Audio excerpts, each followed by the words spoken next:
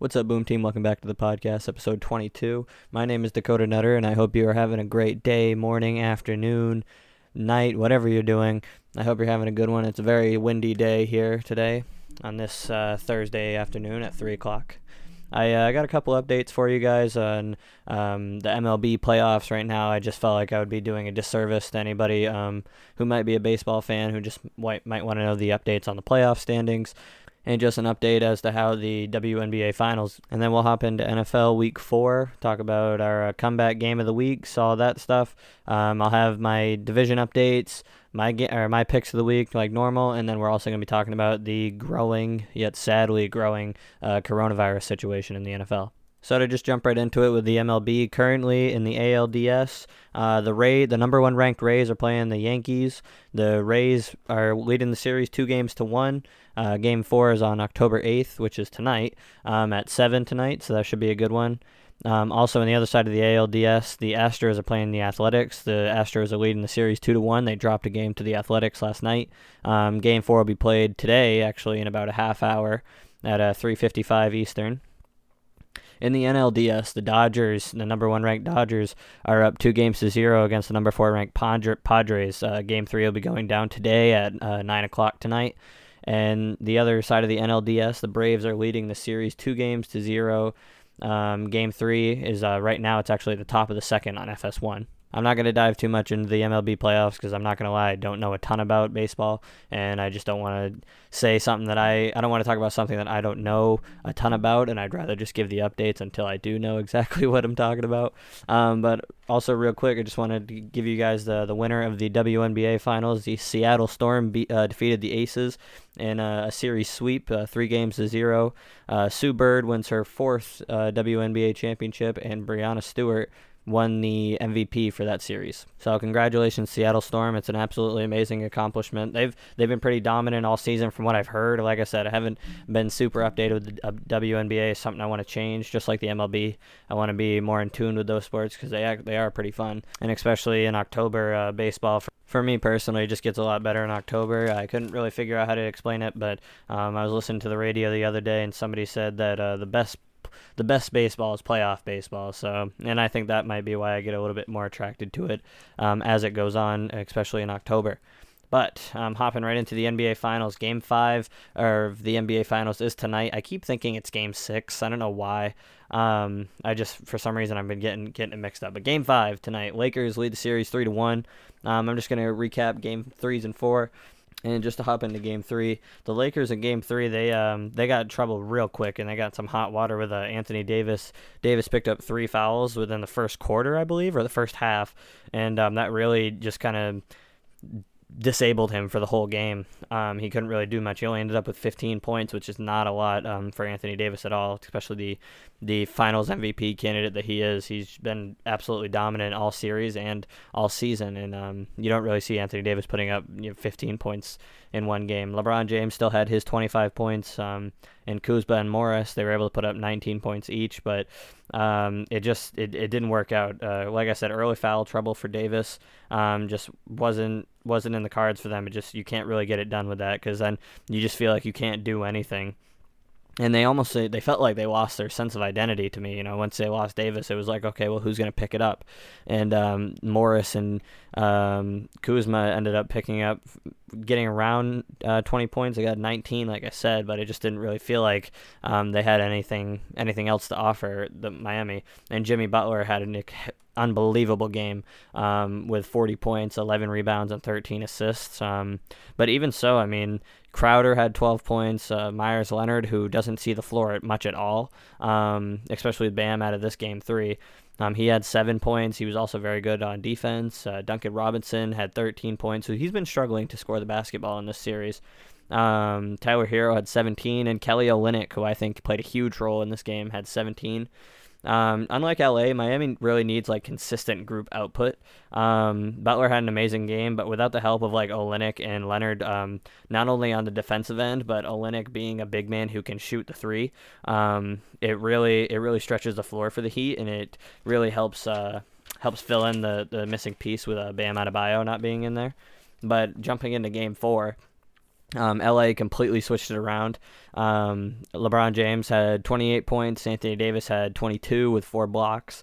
Kadavius Caldwell-Pope had 15, and Danny Green had a little bit of an identity find. He's been really missing most of the playoffs, really. He only had 10 points, but it was better than what he's been doing. And, the story with Olynyk in Game 3 was the complete opposite of Game 4. There was no production from him. He only had 4 points, and Kendrick Nunn really hasn't been able to fill in the spot for Goran Dragic that they wanted him to. Obviously, he's probably not going to do it because he's not Goran Dragic, and he's a rookie. He only had 6 points, and most of his points that he gets in games are garbage time points. Like in Game 2, or I think it was Game 1 where he had 18, but I think like 12 of them came in the fourth quarter, like late in the fourth. So them not producing really helped LA. Jimmy Butler had 22 points, which was a series low for him. Bam Adebayo in his first game back. Well, really not his first game. He was in Game 1. So he had 15 points. Duncan Robinson scored the basketball a lot better in this game. He had 17, and Tyler Hero had 21. But he had 18 till the last final second, so, take it for what it's worth. But nonetheless, LA had a hard time shaking Miami in this game. But again, no Olynyk production, and none failing to fill in for Dragic just killed him. And if you really think about it, I don't think there was a double point lead in this game at all. If I'm correct, I'd have to be fact check on that. But LeBron and AD also, just to really show how well Miami was doing, was LeBron and AD had only 8 points each by halftime, which really should have resulted in a Heat victory. It was a great team game by the Heat, but they were just missing 1 to 2 players. Myers Leonard didn't even see the floor with Bam Adebayo back, but Olynyk was really, I think, that missing piece. And if they can get just maybe like, you're asking a lot from Kendrick Nunn just because of how young he is and inexperienced, but if you could maybe get like 10 points, 6 just isn't going to cut it. And they only lost by 6, If Kendrick Nunn can get, 2 more baskets and Olynyk can maybe get 15. I mean, we've seen that he can. So if he can get like 15 and Nunn gets 10 or so, or even more, you win this game. And, Anthony Davis, these past 2 games, obviously, like I said, in Game 3, he was in foul trouble. But, I mean, you stabilized LeBron and Anthony Davis. So you figure something out. You had them both at 8 points at the half.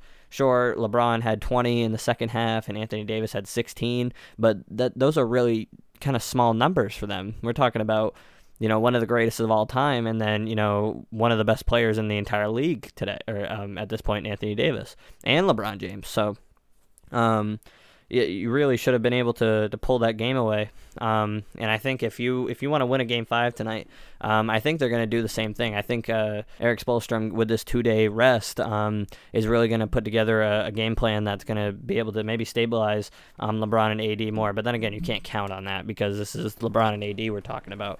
But if they can do that and then just get a little bit more from Olynyk, and they might not even stabilize LeBron and AD more. They might not, kind of keep them quiet anymore. I think they might just try and get more production out of Olynyk and maybe try and stretch the floor more. Maybe that was the issue, is that, because Bam was back, they used him a little too much and they didn't give Olynyk enough. I don't really know. That's a bad take. But still, I think given the 2-day rest that they had, I think Eric Spoelstra, being the good coach that he is going to really put together a game plan that I think Miami might be able to push this to 6. I'm not confident in that, but I'm going to give Miami the benefit of the doubt, and I'm going to say that they push the series to 6.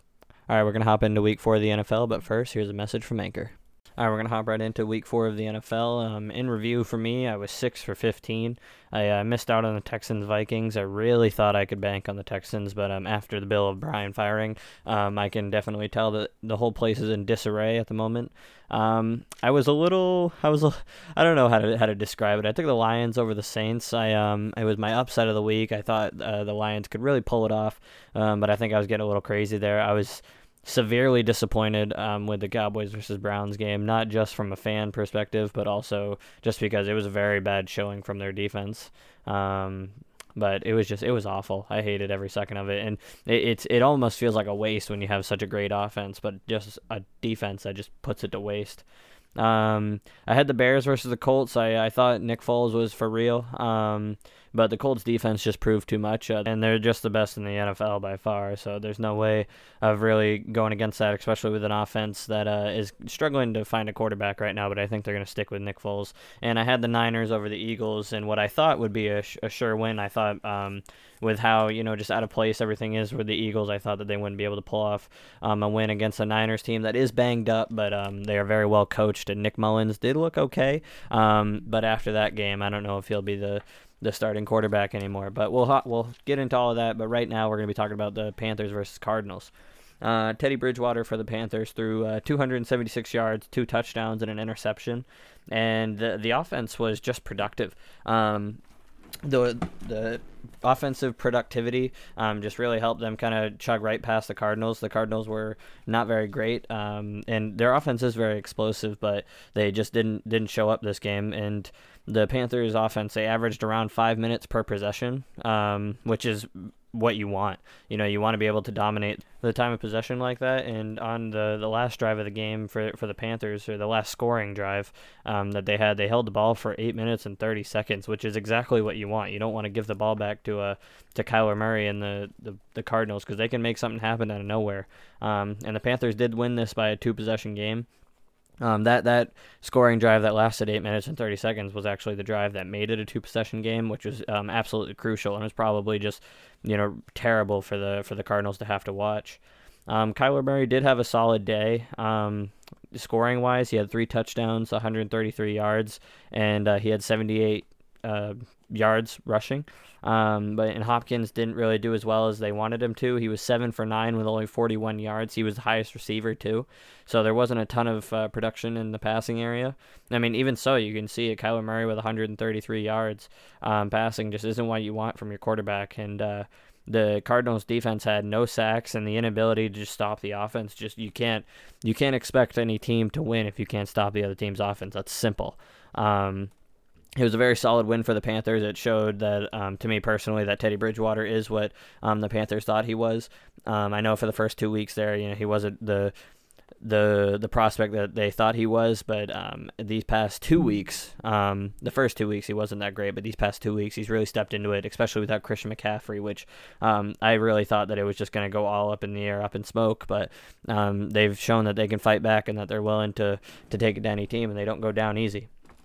The Colts versus Bears game, just like I was talking about a little earlier, this game was rather boring. I'm pretty sure it was the lowest scoring game of the week. The Colts ended up winning 19-11.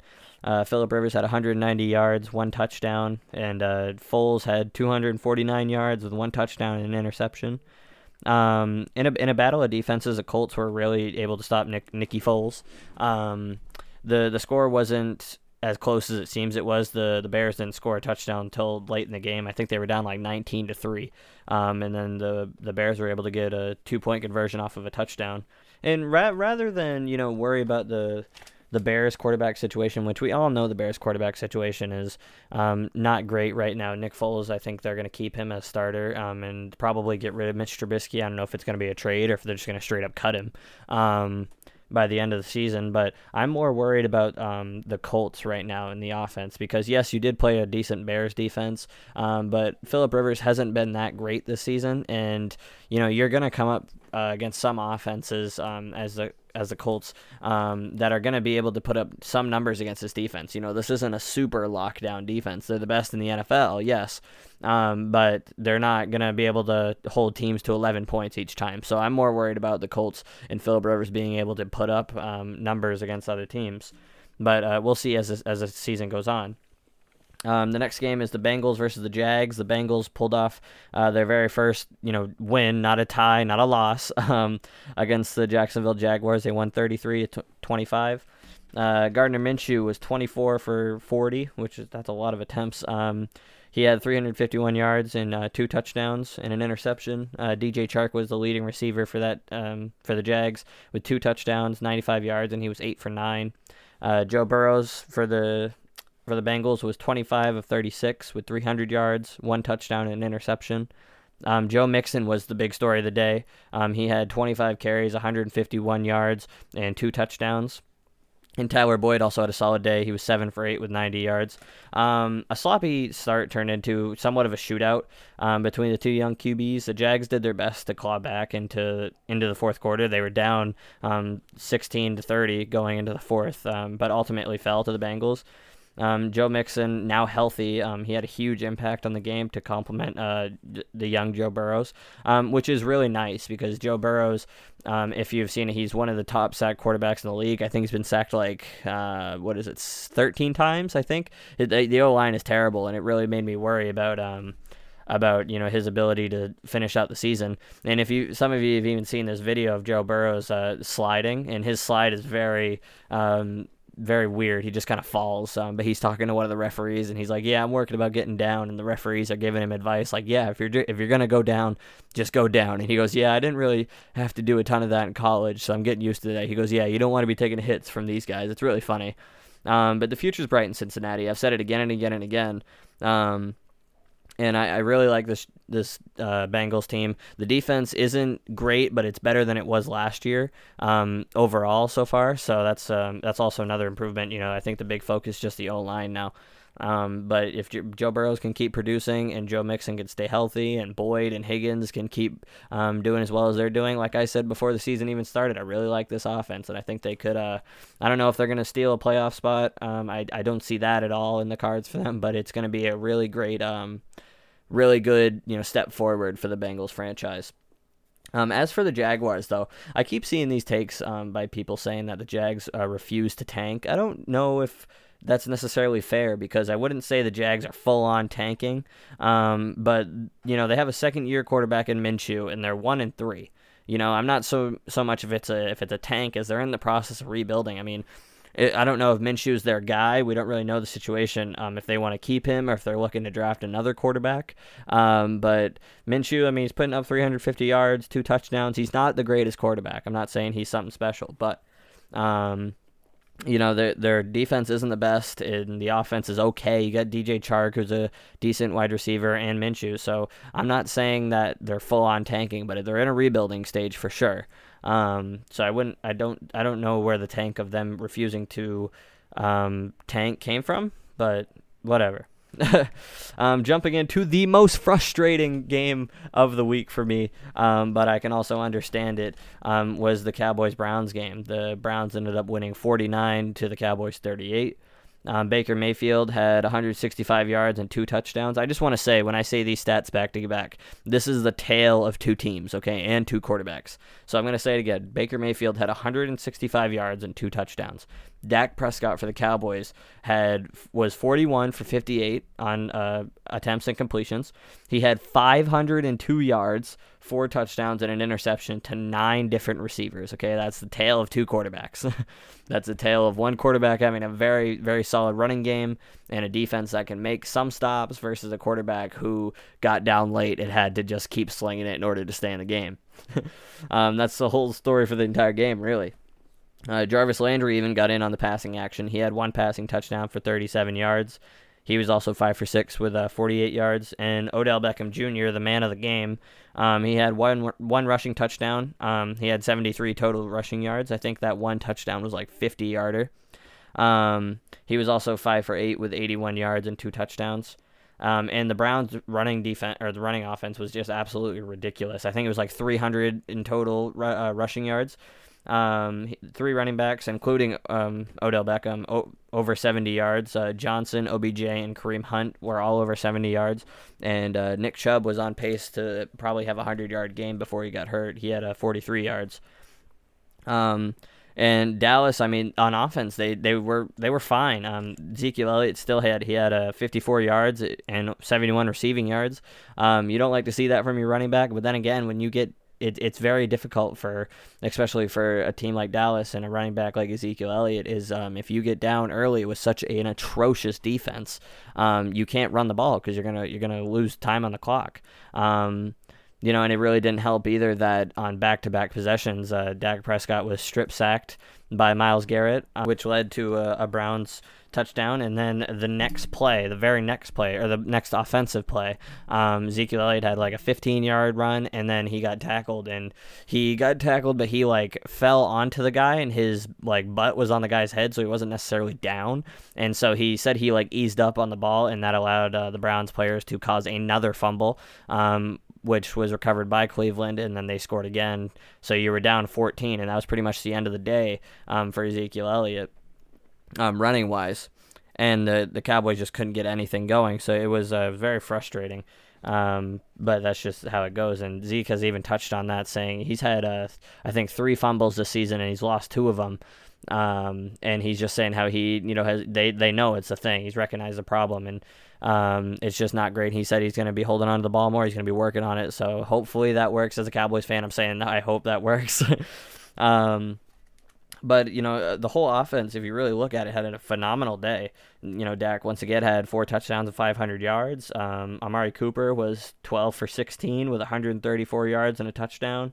CeeDee Lamb had his first touchdown and his first 2 touchdowns in this game. He was 5 for 7 with 79 yards and 2 touchdowns, like I said. Dalton Schultz was 4 for 8 with 72 yards and a touchdown. But the defense, you just can't. They had 2 sacks. That was their only highlights. They were giving up huge run plays. They were giving up huge passing plays, and it wasn't in the cards. And I think the epitome to show how the game went is that if you can go back and watch the Odell Beckham 50-yard touchdown run, and you see that Aldon Smith has a chance to get a tackle on Odell Beckham Jr. He stops, he's reading the play, like he knows what play's going on, and he just can't reach Odell Beckham Jr., but he knew the play. He literally could have just ran into Baker Mayfield and disrupted the handoff or something else, but he waited, and Odell Beckham just went up the field and had a 50-yard touchdown run. So if that doesn't show how the game went, I don't know what does. Or at least how the Cowboys defense is doing right now. Moving on to the Saints-Lions game. The Saints defeated the Lions 35-29. I was only 6 points away from getting my upset of the week right. It was only 6 points. Matt Stafford and the Lions, they had a solid start to the day, and then they had 28 unanswered points that they just never got back. Stafford was 17 for 31 with 206 yards, 3 touchdowns, and an interception. All of his touchdowns went to Galladay, Swift, and Hawkinson. They had 2 sacks and an interception on Drew Brees. They came out really fast. Like I said, they had 28 unanswered points to the Saints after a fast start. They were up 14-0, and they had an interception in the first quarter of the game. If you can get 14 points and an interception in the first quarter, you really shouldn't lose that game, especially with how the Lions defense was doing pretty solid headed into the game. But the Saints dominated the time of possession in the game, 36 minutes and 46 seconds to the Lions' 23 minutes and 14 seconds. And it even showed on the stat sheet. Drew Brees was 19 for 25 with 246 yards and 2 touchdowns and an interception. Smith had two touchdown grabs for 54 yards. And Kamara and Latavius Murray both had a touchdown each, and Kamara had 83 yards rushing. It was a solid day on the offense for the Saints, and I think the Saints team is going to take this one with they kind of took a deep breath when the start of the game. They're like, oh no, and then they were able to get back into it and defeat the Lions. But I was really close on my upset of the week. My game of the week, which turned out to not be such a game of the week, wasn't really that fun at all. The Vikings-Texans game. I had the Texans defeating the Vikings, which I lost to. The Vikings won 31-23. Kirk Cousins had a solid day. For what it's worth, he was 16 for 22 with 260 yards and a touchdown. That stat line is fine, but the way the Vikings offense have been doing, they've been very lucky that somebody like Dalvin Cook has been able to get 100-plus yards. I think in these past 2 weeks, Dalvin Cook has had 310 rushing yards, and I think maybe 4 to 5 touchdowns. I don't know how many. I can't remember how many touchdowns he had last week, but he had 2 touchdowns this week on 27 carries. And Thielen and Jefferson have proven that they are a very deadly duo in the NFL right now. I don't know if they're the best, but they're very, very good. Adam Thielen was 8 for 10 on the day with 114 receiving yards, 1 touchdown. And Justin Jefferson, again, the rookie, had 103 receiving yards, and he was 4 for 5. And let's just head into the Texans, because the Vikings offense has been doing just fine. They just somehow need their defense to turn it around as well, because they could be a really good team, and I'm excited to see him play Seattle this week. And on offense, they've been doing very well, but they just need to take it out of the hands of Kirk Cousins, and that's how you'll win the game. I just don't. I have never have, and I will never believe in somebody like Kirk Cousins to win you a game. You need to give the ball to Dalvin Cook, or at least get it out of Kirk Cousins' hands as fast as possible. And then you'll have a decent recipe to win. You just need your defense to produce as well. But moving on to the Texans, Deshaun Watson was 20 for 33 on the day. He had 300 yards and 2 touchdowns to Kenny Stills and Will Fuller. The Texans wide receiver core isn't that bad if you really look at it. You got Randall Cobb, you got Will Fuller, and Kenny Stills. The only hard part is that they're all number 2 receivers. You don't really have that dominant number 1. And I know, before anybody says, oh, well, they had DeAndre Hopkins, but you still, if you look at it on paper, you still have 3 very solid receivers. I'm not saying that getting rid of DeAndre Hopkins was a good thing. But it doesn't really help too, and your defense is just really bad. They're in the bottom 11 in the ESPN rankings, and I mean, Watson has put up the numbers in terms of yards. He has over 1,000 passing yards. And the man's been sacked 16 times. I don't know what offensive production you really want from even an escape artist like Deshaun Watson. I haven't been able to watch every Texans game this season, but if you can that Deshaun Watson is an escape artist. He's very good about escaping sacks and whatnot. But if you can get him down 16 times, I can only imagine how many times somebody who doesn't have the mobility that he has could be sacked. So yes, the Texans are struggling. They've had to fire Bill O'Brien. They're in very much of a disarray, but they are lucky that Deshaun Watson is very young. But really, I mean, you have David Johnson, who's very washed up and very old, but he's a seasoned running back, and those 3 wide receivers, I mean, you have something there. Just your offensive line sucks, and your defense is in the bottom 11 on the ESPN ranking. So you have a lot of problems there. I don't know. I think the season might be shot for the Texans. I think it has been for a while now. I mean, you're 0-4, and you just got rid of your head coach and GM, so you're pretty much just trying to ride out the season and maybe get a good draft pick if you're the Texans. Moving on to the next games, Seahawks versus the Dolphins. This game was a lot closer than I thought it would be. The Seahawks ended up winning 31-23. Russell Wilson had a solid day. He was 24 for 34. He had 360 yards, 2 touchdowns, and an interception. DK Metcalf had 106 yards receiving. He was 4 for 6, and then Travis Homer had one of those touchdown grabs. And David Moore was 3 for 4 with 95 yards, and he had the other touchdown grab from Russell Wilson. Chris Carson also finally found his stride. I know he's been injury-ridden, but he had 80 yards and 2 touchdowns on this day. Seattle has just been very lucky to have somebody like Russell Wilson and DK Metcalf and Tyler Lockett and Chris Carson, who is now healthy, and David Moore. The offense, I think, is just so dynamic that they can beat out the teams like Dallas like they did, but I also think it's because the defense is just enough. They're not great by any means. I've seen some people saying that this is the Legion of Boom 2.0. Don't even hit me with that.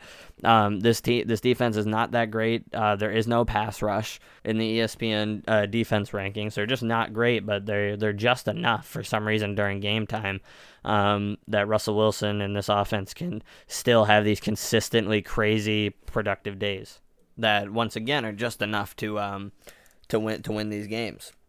Ryan Fitzmagic, I say Fitzmagic like off the top of my tongue now. It doesn't even matter. Ryan Fitzpatrick, he was 29 for 45. He had 315 yards passing. He had 2 interceptions and just a rushing touchdown. There wasn't really a lot of happy spots for Miami. They had 5 field goals and then a rushing touchdown from Ryan Fitzpatrick, who I'm actually surprised with how his ability to run with how old he is, but he just gets it done. I say the only bright spot really was Devontae Parker. Was 10 for 12 with 110 receiving yards. The defense did have an interception and 2 sacks, so I mean there's something there. But I wanted to talk about the Tua situation because I'm not really sure, and I haven't read anything about this or seen anything really. Big things like rookies getting a chance at the starting job don't really show up. Like they show up on the headlines a lot, but they don't really show up on the side, especially for somebody like Tua Tagovailoa, who is first round pick. I don't really know what the situation is, because I think it could be one of, I think, two things. Tua could, it'd be two things. Tua, they're either taking Tua off to let his hip recover still, because I mean, you got to remember, just at the end of the season, Tua got hurt. And he had his hip injury, had his surgery. So, you probably don't want to throw him back into the mix too much in the idea of him getting hurt. Or Tua has a Jared Goff situation where he doesn't really understand the playbook that well. I'm not saying that I know that for a fact. I have no idea. That is something I'm going to probably assume. Because, Tua is a great talent. He's young. But, I mean, also Ryan Fitzpatrick's been able to hold it down. So if it's either way, it's a good substitute to have Ryan Fitzmagic in there, because you have, the hip injury, which, you're going to take the season and you're going to recover. That's fine. Fitzpatrick will get it done. Or if he doesn't understand the playbook, Ryan Fitzpatrick probably isn't a terrible mentor. He is a fine, sit-in for a quarterback. He's not terrible. So maybe that's the situation. I really don't know. But I hope to see Tua on the field at least next season. I don't want to see him be one of those guys that gets taken super early in the draft and then just doesn't see the field. Next up, we have the Chargers versus the Bucks. I think this was the oldest exchange between two quarterbacks. I think they said 22 years in difference. Is the biggest amount of age gap there is for two quarterbacks. Justin Herbert, the rookie, versus Tom Brady, TB 43, or however how old he is now. The Chargers ended up losing to the Bucks 38-31. They did have a 17-point lead on the Bucks, which was very surprising. But Tom Brady being who he is, Tom Brady being who he is, and Tampa Bay defense being who they are, they were able to pull off this miraculous win, really. Justin Herbert had a solid day, though. If you look at these stats, he was 20 for 25. He had 290 yards and 3 passing touchdowns and an interception. This is fine, because they have 5 missing starters on defense. Half of his O-line is gone, and he's throwing to nobody. Mike Williams, one of their draft picks a couple years ago, and wide receiver, is not there anymore. Keenan Allen's the only guy out there really for him, and Austin Eckler just left with a hyperextended knee injury, so he's going to be out for at least 2 to 6 weeks. And he still was able to put up 3 touchdowns and near 300 yards. You have something here. This guy has got the Joe Burrow effect. He's got something here. He's putting up a lot of numbers against some really big teams, and he found 3 different receivers on these touchdowns. So if I'm the Chargers, I'm kind of like the Bengals. I'm taking my approach. Is we're 1-3. I believe they're 1-3, right? Yeah, they're 1-3. Don't doubt me. They're 1-3, but you're kind of taking this approach of maybe we'll string off 5, 6, 7 wins this season. Maybe not make the playoffs, or maybe just get in the wild card if you can beat out the Raiders. But, you're kind of taking this season, you're like, okay, we found Herbert. We're all right with that. So if I'm a Chargers fan, I don't want to take the moral victories. I want to win now. But, if you can find a young star, you're like, all right, yeah, I'm okay. Tampa Bay on the other side, though, Tom Brady had a phenomenal day. He was 30 for 46. He had 369 yards, 5 touchdowns, and an interception. He had a touchdown to 5 different receivers. He also had completions to 10 different receivers, which is just crazy. Ronald Jones on the ground, he had 20 carries for 111 yards, and he was just very solid. No touchdowns. Mike Evans, he had a great day receiving. He was one of the touchdown catchers or receivers. He was 7 for 8 with 122 yards and a touchdown. And the defense was super solid too. They had 2 sacks and an interception. So for what it's worth, these past 3 games they've been really able to string together a bunch of very impressive wins. Especially this last one. Being down 17 points, but you got the comeback man on your quarterback position, Tom Brady. So you're never out with him. And like I said, for Chargers fans out there, Herbert's your guy if he keeps this up. And I feel bad for Tyrod Taylor because he's kind of out of a job now with how well Herbert's doing. But just kind of take it as it is. You don't like moral victories, not in football, not in anything. But like I said, you just gotta take it as it is and go with it. Ravens Washington. I got this game right. The Ravens won 31-17. I don't think anybody really saw the Ravens losing. They were probably pretty upset. as to how the Chiefs game went. Lamar Jackson, before he left the game, he had a small knee injury. He's missed the past 2 days of practice, Wednesday and Thursday. So it's starting to raise an eyebrow a little bit, that situation. But, it's still Thursday, and they have till Sunday. I'm sure he'll be fine. Lamar Jackson was 14 for 21 in this game passing. He had 193 yards passing, 2 touchdowns and an interception. He did run for 53 yards and a touchdown. Like I said, though, that knee injury or that little tweak, that's what's going to probably start pushing Lamar to not run anymore. I didn't see how he got hurt. It could have been just a weird, exchange. He could have been throwing and got hit as he threw. I don't know. But those are going to be the type of injuries that's going to either stop Lamar Jackson from being great in his career, or if it's going to just cut him short. And he's really just got to start thinking about being a more prolific passer. He's not a bad passer, in my opinion, at all. But he might want to think about maybe getting rid of the ball a little bit more, just with now a little bit of tweak in his knee.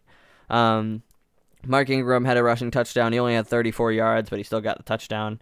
Mark Andrews was a top receiver with 57 yards. He was 3 for 3 on his receptions with 2 touchdowns. The defense had 3 sacks. Washington now has named Kyle Allen their number 1 quarterback, and I'm super stoked. I like Kyle Allen. I thought he did pretty all right in Carolina. It doesn't look like it on the stat sheet. Kyle Allen, I think he didn't play the whole season last year. I can't tell you right now, but either way, his 2019 stats in total were 3,322 yards passing, 17 touchdowns passing, 16 interceptions, which is not great. But he was also sacked 46 times. So, take it as it is. Obviously, he was on the ground a lot, but I like Kyle Allen. I always have. I think he'll be fine in Washington. He's going to be better than Dwayne Haskins, in my opinion. A lot of people think that Haskins got cut down a little early, and Haskins might be the first one to fall on an unfortunate standard by teams now, to where if you're not producing right away, you got to go. Like Pat Mahomes and Lamar Jackson, if you're not winning MVPs or Super Bowls or Super Bowl MVPs, you got to go. And I think Dwayne Haskins might be the first victim to that. In his career, Haskins has thrown 11 touchdowns, 10 interceptions, 42 sacks, and he's thrown for 2,304 yards. Even that right away, Haskins has played less games than Kyle Allen did, or a very similar amount of games, and he's been sacked just as many times. And he's thrown, near like 1 touchdown to 1 interception ratio as well. So you're you're substituting, one thing in for another. I don't really know how to look at this, but I like Kyle Allen playing it a little bit better. Dwayne Haskins on the day, though, if you look at it, he didn't have many touchdowns. He had 1 rushing touchdown, but his passing wasn't terrible. He was 32 for 45, sorry. He had 314 passing yards, but he had 3 rushing yards for 1 touchdown. Antonio Gibson was their top runner. He had 13 carries for 46 yards and a touchdown. And Tommy McLaurin, again, had a great performance. He was 10 for 14 with 118 yards. So, like I said, if you're in Washington, Haskins has just kind of fallen to a sad stigma of, you have to perform right away now. Maybe he'll find a home somewhere else. I don't know exactly where it would be. People like Trubisky and Haskins, I don't really know where you're going to land. A lot of these teams have their guys. Or it at least seems like they have their guys. Maybe the Bears, if Nick Foles doesn't work out, and the Jets, we'll get into them later because they're starting Flacco this week. But, there's not a ton of teams that are really looking for quarterbacks anymore. The Falcons might be, or the Niners might be soon, but I don't know. So I'm happy for Kyle Allen, but I do feel bad for Dwayne Haskins. The Giants-Rams game, and this was the lowest scoring game of the week, but this was also probably the biggest snooze fest of the week. The Rams ended up winning 17-9. That just tells you the story right there. A offense like the Rams that's so dynamic and so run heavy, and that can also pass when they want to. And the Giants being in such just a crumbling state right now really tells you how this game went. And their ability to not, drop 40 on them. Daniel Jones was 23 for 36. He had 190 yards, no touchdowns again, and 1 interception. And really, the only good, the highest performing offensive player besides Daniel Jones, which it's always going to be your quarterback, really, was Darius Slayton, and he was 3 for 7 with 48 yards, which is terrible. Graham Gano was their no, you know what? Graham Gano was their highest performing offensive player. Your kicker was, because he had 9 points. He was 3 for 3, and he scored all of their points. They had no production on defense either. They had 2 sacks, and the Giants just have nothing right now. They just absolutely nothing. So I don't really know. If you're the Giants, where are you going to go from here? You have nothing on offense. Saquon's out. You're very hurt on defense, or you're very hurt in the wide receiving part. Your defense is terrible. You can't pressure the quarterback. You don't really know what I don't know what to say for the Giants, really. They're in a whole different area of trouble. Jared Goff had a solid day. He was 25 for 32. He had 200 yards and a touchdown. It's fine. Everett was the top rusher with 1 touchdown. Cooper Kupp was the top receiver. He was 5 for 7 with 69 yards and a touchdown. The defense was productive as usual. They had 1 interception and 4 sacks. It was a poor showing by the Rams offense, but the Giants are just awful. But every team is going to have that showing, where they kind of compete down to the other team's level. I'm not saying the Rams did that on purpose. That just happens. So I know the Rams are way better than the way they played, and the Giants it's like they have no competitive fire. They just have no production, no nothing. And obviously they're hurt. Not having Saquon there just really isn't helping, but they're really bad, man. Moving on, we're going to have the Bills versus the Raiders. The Bills were able to cap off this one 30-23. Josh Allen had another great day. He was 24 for 34 with 288 passing yards, 2 touchdowns, and 1 rushing touchdown for -3 rushing yards. Last week, Mike Evans had the best 2-yard performance in NFL history, probably. He had 2 touchdowns for 2 receptions for 2 yards. But Josh Allen had 1 rushing touchdown, but ended up finishing the game with -3 rushing yards. I understand he can get sacked behind the line or whatever, but that's just like that's amazing. Josh Allen had 1 touchdown each to Cole Beasley and Gabriel Davis, and Devin Singletary had a solid day. He had 18 carries, 56 yards, and 1 touchdown. The Bills just keep rolling, really. Josh Allen, to me, is a sleeper MVP candidate. I'm not saying that he's better or that he should be at the top. Russell Wilson he's on top of Josh Allen in touchdowns, but Josh Allen's on top in total yards. But I think touchdowns, people are going to look for more. He's only 4 touchdowns away, which aren't terrible. He's third behind Russell Wilson and Aaron Rodgers. Aaron Rodgers, I think, is now just finally being recognized as an MVP candidate, but I'll get to that game in a minute. He just put Buffalo on his back again and again and again, Josh Allen. So I just really like to watch this guy play, and I love how much he's grown in these past couple of years. Derek Carr and the Raiders offense, they had an okay day. Derek Carr was 32 for 44. He had 311 yards and 2 touchdowns, one to each of Aguilar and Witten. There was 2 fumbles on the offense, though, and they lost them both. Josh Jacobs had 15 carries for 48 yards. Not a very productive day for him. He hasn't been very productive running wise. I don't know if it's because teams are focusing him more, but it's not looking great for Josh Jacobs. Darren Waller did have a solid day. He didn't have a touchdown, but he was 9 for 12 with 88 yards, and you can see it that the Raiders heading into the fourth quarter, after their first possession of the third quarter, they had kicked a field goal, and it was 17-16. They were only 1 point down, and even at the end of the game, they were only 1 touchdown away from tying it, or a 2-point conversion away from winning the game. And you see it though when Darren Waller is productive, the whole offense opens up, and Derek Carr is throwing 300 yards rather than a little under 200 like he did against the Patriots. And so the big part of any team that's trying to stop the Raiders is you got to stop Waller. If you stop Waller, you stop just about the entire defense, or the entire offense rather. Moving on to the Eagles and Niners game. This was hard. This game was really hard. The Eagles ended up winning 25-20 against the 49ers. Carson Wentz was okay. He was 18 for 28. He had 193 passing yards, 1 touchdown, 1 interception, and a rushing touchdown. A defense pick 6 is really what decided this game by Alex Singleton. And another interception by Rodney McElwain was just what won the game for the Eagles, and the fact that Nick Mullins couldn't do anything. Speaking of Mullins, he was 18 for 26 with 200 yards and 1 touchdown and 2 interceptions. He ended up actually getting subbed out for Bethard. Beathard of the Niners, he ended up finishing 14 for 19 with 138 yards.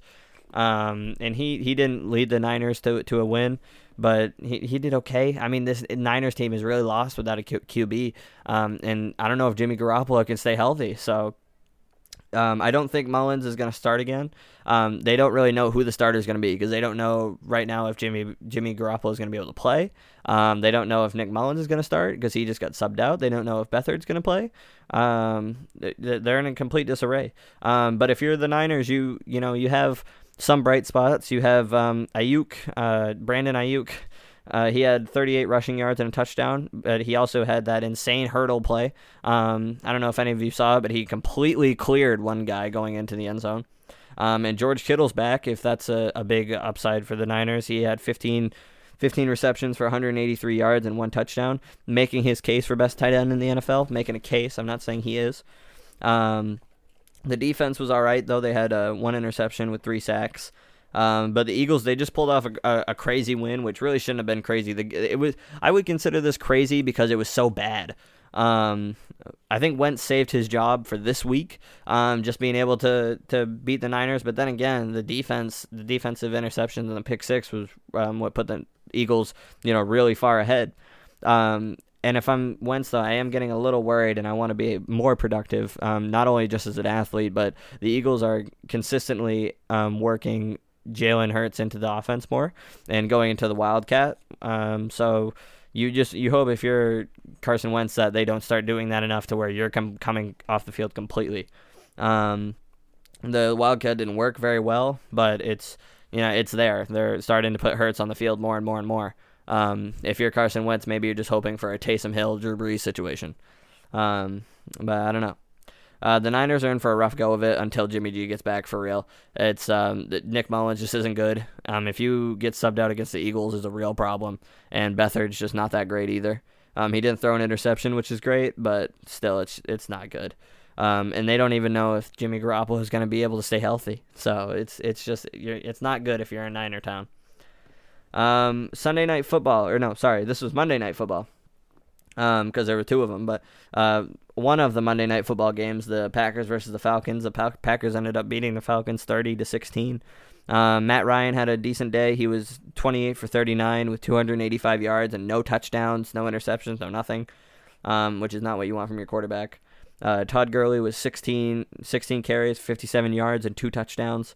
And if you're the Falcons, your defense sucked. You knew that Dan Quinn was a bad coach defensively, because you've given up all these comebacks. But you're starting to get a little worried because the Packers, yes, they are, I believe, top 12 in defense.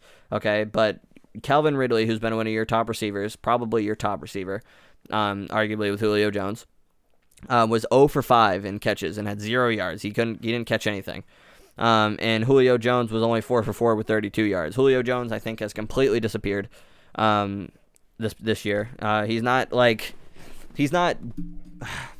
because I want to say he completely disappeared, but he's Julio Jones. You have to game plan for him, but he just hasn't been able to will his way into a game, which is what you want from a team, from a player like him. Aaron Rodgers had a solid day, and this was a game that I think for some reason, this game in particular, people really started to recognize him as an MVP candidate because he's just good. Aaron Rodgers is just good. He's always been good, and I've known it, but I didn't want to shove that idea down people's throats. And Rodgers even said it himself, whether you believe this or not. Rodgers said, that his career down years for him are like career years for most guys, which is true. Aaron Rodgers is a solid quarterback, and tonight he proved it. He was 27 for 33. He had 327 yards, 4 touchdowns. I mean, that's just a ridiculous stat line. Aaron Jones also had a very productive day with 15 carries for 71 yards and 1 receiving touchdown. And Robert Tonyan was 6 for 6 with 98 yards and 3 touchdowns. And that also just shows to the fact of Aaron Rodgers being good is that he can find anybody. Devontae Adams has been out these past 2 weeks, and he's been able to make somebody like Robert Tonyan have 3 receiving touchdowns. It's just, you got to put some respect on the guy's name. The defense ended up coming up with 4 sacks, and 3 of them coming from Zadarius Smith. That's how they say it on Madden, for those of you guys who don't know. They say it with a weird tone. But the Packers, I think they've proven to probably be the best team in the NFC, or they're at least the most complete team in the NFC, in my opinion. They're top 12 on defense and top 2 on offense, right behind Dallas. Aaron Rodgers is number 4 in yards for quarterbacks, but he's also number 2 in touchdowns for QBs, but he also has 0 interceptions. So, it's a solid stat sheet on just both sides of the ball for the Packers. Matt Ryan in the offense, they couldn't do anything, but they could do everything but score. They had 30 minutes and 22 seconds of possession. You should be able to beat a team like that. I understand the Packers are a great team, but with how great your offense is and the fact that you kept your defense off the field, your terrible defense for half an hour, you should be able to beat a team like the Packers, or any team really that way, or at least have some more diversity in your touchdowns and not just 2 to Todd Gurley and then a field goal and nothing else. You should be more productive like that. Moving on to the final game of the week, the Chiefs-Patriots game. The Chiefs ended up topping the Patriots 26-10. The scoreline, don't let it trick you. With multiple turnovers, the Pats still had more time of possession than the Chiefs. I know there are going to be some people saying, like, why is time of possession so important? Because it is. Time of possession is incredibly important. Any team ever that's been successful have been able to get the ball on offense and keep it. And it just kills the other team because the offense doesn't have time to operate. They're usually operating with their backs against the wall. But the Patriots, it's only 3 minutes, but with Brian Hoyer and Jarrett Stidham at your quarterback position, and you still have over half an hour possession time, and you beat the Kansas City Chiefs in possession time by 3 minutes, that's just incredible coaching. So good on Bill Belichick and Josh Daniels for being able to construct something like that. Brian Hoyer, when he was in the game, he was 15 for 24 with 130 yards, an interception, and a lost fumble. And he also, this was hard to watch for me. I'm not a Pats fan, but this was really hard to watch. He was a third down, like late third down. They had a chance to score, and no, it's fourth down, I believe. Third or fourth down. It was one of the later downs. And Brian Hoyer, rather than throwing the ball away, just decides to roll away and take a sack, which he should know better than that. You could see the entire Patriots sideline. Even Bill Belichick got pissed, and he was throwing his clipboard down. It was pretty hilarious. But then Jarrett Stidham ended up getting subbed in.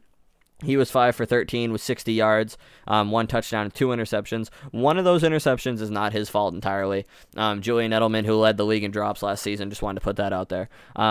We just let the ball just fly right out of his hands, and then Tyrann Mathieu was there to pick it off for a pick 6. But this Patriots team, I mean, they're not terrible at all. It's really good coaching. I even called into a radio show to talk about the Patriots game, and they were saying how they were tired of the moral victories. You got to take them where you can get them.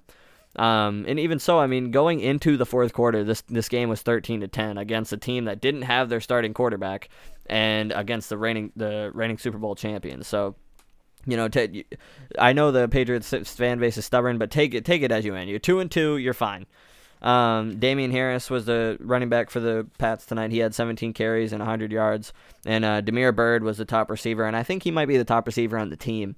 He's a pretty solid receiver. He was 5 for 10 with 80 yards. The defense can only get 1 sack, but they were able to make the Chiefs punt or just get rid of the ball time and time again. The Chiefs, though, Patrick Mahomes was 19 for 29. He had 236 yards passing and 2 touchdowns, 1 to Hill and McCole Hardman. The defense had 3 interceptions and 6 sacks, and they were very solid. Without Chris Jones, they're probably their most productive defensive player, their defensive lineman. They still had a solid day. But like I said, this is probably a better victory for the Patriots than anything, except for the COVID testing. But I'll get to that. All right, and that is it for our week in review. Now I will be picking my games of the week. Tonight, Thursday night, I have the Bucs versus the Bears. I'm taking the Tampa Bay Buccaneers. I think Tom Brady and the Bucs offense just keeps rolling, but I don't think it'll be a terrible game. I think Nick Foles will have a fine showing against the Bucs defense. I think he'll have a better showing than he did against the Colts defense. But I picked the Bucs in the end. I picked the Panthers to keep rolling and go on to 3-0 without Christian McCaffrey. That's no reason that they're winning. It's not Christian McCaffrey's fault that they were losing before. He's a solid player. I think Teddy Bridgewater is just getting implemented more, and their defense isn't the best, but it's not bad by any means. The Ravens versus Bengals. I wanted to put this as my game of the week, but I didn't. I'm just really excited to see Burrows versus Lamar Jackson for the first time. They're both very great quarterbacks.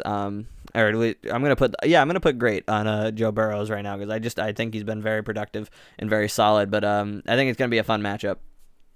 I have the Texans over the Jags. I have the comeback win for the Texans. I don't think they're going to win their division or anything of that situation, but I think it's just a comeback win. I think it's a solid win for the Texans, and I think it'll be the first one without Bill O'Brien so that they can kind of take a step back and know that they made the right choice.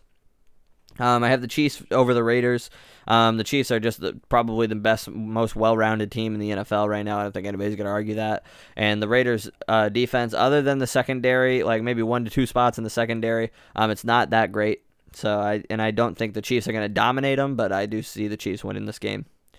Patriots versus Broncos. I have the Pats winning over the Broncos. I don't know what the situation with Cam Newton is right now. I don't know how long it's going to be till he comes back. But even so, the Broncos defense is probably the only bright spot. Them and Melvin Gordon. Cortland Sutton's hurt. Jerry Jeudy is the other bright spot too. But just with no clear quarterback play, and I heard something that Drew Lock was at practice, but he is not put as active for the game, so they're still kind of lost in the quarterback play. And like I said, if the Patriots can hold the Chiefs to 10-13 going into the fourth quarter of their game with Brian Hoyer and Jared Stidham at quarterback, I don't see why they can't beat a team like the Broncos. My upset of the week. I need to get like a sound for these things. I need to get like an upset of the week, and then I need to have like a siren going on in the back or something. But I have the Jets and Joe Flacco, who is now the starting quarterback for the Jets this week. I have the Jets beating the Cardinals. I have the Cardinals dropping to the Jets and it going in just complete mayhem. Probably a terrible take, especially with DeAndre Hopkins over there. He's going to be torching that defense. But I'm taking Joe Flacco as a comeback player this week. But I'm taking the Jets upsetting the Cardinals in what will be a shock to the entire NFL world. I'm taking the Steelers over the Eagles. Big Ben was talking about how he was kind of annoyed last week that they couldn't play a game against the Titans because of the whole coronavirus situation. Because just coming off an elbow injury, and he was just feeling good, and they were really rolling, which is understandable. But I think going against a team like the Eagles will be just fine for them, and I don't think they'll have any issues. The Bills over the Titans, if it happens. There's been some talks about the Titans, missing. Going and doing workouts and whatnot, and I'll touch on that in a minute, but this game might not even happen because of the whole corona situation with the Titans. But even if it did happen, I would pick the Bills over the Titans. I have the Rams winning against Washington. Washington is just getting complete disarray on offense. I think the only thing they might be in no disarray if Kyle Allen does anything remotely good. Just because I like Kyle Allen, as I said before, it doesn't mean I think that they're going to turn their whole season around. They're still in complete rebuild mode. And the Rams are just one of the better teams in the NFL, and I think they're going to run the ball right down Washington's throat, just like they do every team. I have the Dolphins beating the 49ers. I think Ryan Fitzpatrick is a solid enough of a QB to beat the 49ers, and unless Jimmy Garoppolo plays, but I'm not going to leave that at I'm not going to leave my pick up to unless this guy plays. I'm going to take the Dolphins, but if Jimmy Garoppolo wins, I'm not going to be, or if Jimmy Garoppolo is in the game, I'm not going to be confident in this pick, but right now I'm going to stick with it. I got the Colts over the Browns. I think the Colts defense is going to really kind of give a shock to the Browns, and it's going to kind of bring everybody back down.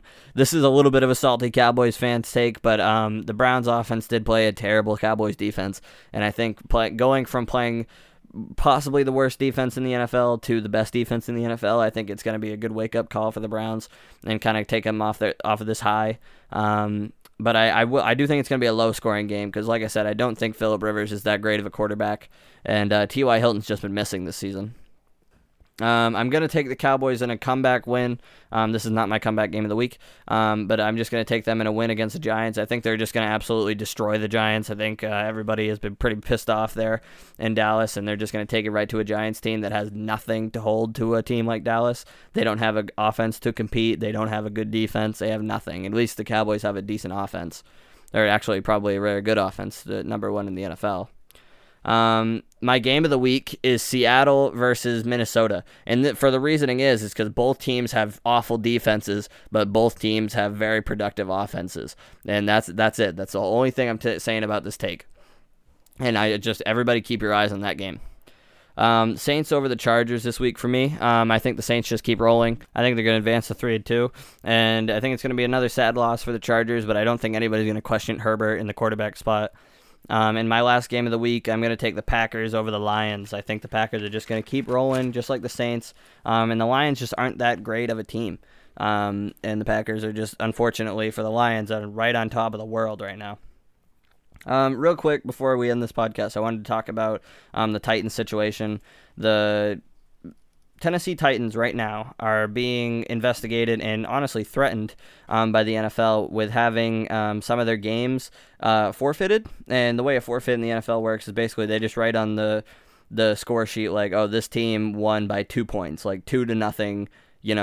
This week it would be the Bills. Like the Bills will win by 2. And the reasoning they're threatening to forfeit games for the Titans is because the Titans have been having unauthorized workouts in the facility of their team without anybody's go ahead. So they've just been doing this, all on their own. It's not released as to who it is. It's not. I don't think Mike Vrabel knew anything about it, or can't remember the stories that have said. But this is what's happening. These guys are just complete idiots for whoever's doing this. I don't care. You can't practice and stay ready for something if you're not cleared to.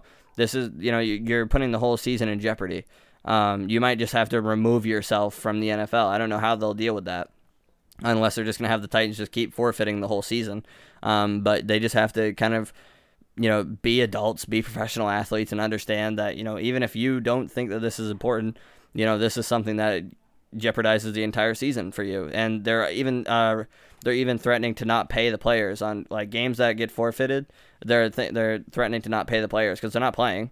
So it's ridiculous how that's going on. The fact that they even need to threaten you with that. And one more thing about COVID-19 is that Stephon Gilmore, the reigning defensive player of the year and the cornerback for the New England Patriots, was found to have coronavirus. Hopefully he is okay. Hopefully everything's just fine. It's crazy because the Patriots have been, I think this will be their third player. They had Cam Newton, Stephon Gilmore, and then a practice squad lineman who had corona, but it's just absolutely insane, this stuff. I just hope it doesn't take our season and put it in jeopardy because that would be awful. I don't know what the situation is going to be. I don't know how they're going to kind of combat this, and if we can even finish the season, I would really like to. I think that'd be awesome. I think that would be terrible to get a quarter way through a season and then just have to shut it down. But you got to do what you got to do. But thank you guys so much for tuning into this episode of the Boom Team Podcast. I really appreciate you guys tuning in. We have an average audience of about 14 to 20 listeners now, which I really appreciate. And after this episode, we should be over 600 plays. And I just remember two to three episodes ago, I was thanking you guys for coming over 500 plays. So thank you guys for the constant support. I really appreciate it. It means the world to me. I love doing this. I can't tell you guys how many times I love doing this. And I thank you guys so much for coming back every week and listening to me talk about sports and probably giving you the lowest end sports takes that you could ever hear. But once again, thank you guys for tuning in. Follow me on Twitter at Nutta28. That's NUTT AH28, or follow me on Instagram at Dakota.Nutter, and then also follow the Boom Team Podcast Instagram at Boom Team Podcast, all lowercase, one word. Also leave ratings on the podcast if you want to. It really helps get my name out there. Just the stars rating, put 1 star if you want to. I'd really appreciate it if you didn't. But if you want to do that. Written reviews are also really great. I love hearing feedback from you guys. But once again, thank you guys for tuning in, and I'll see you guys on the flip side.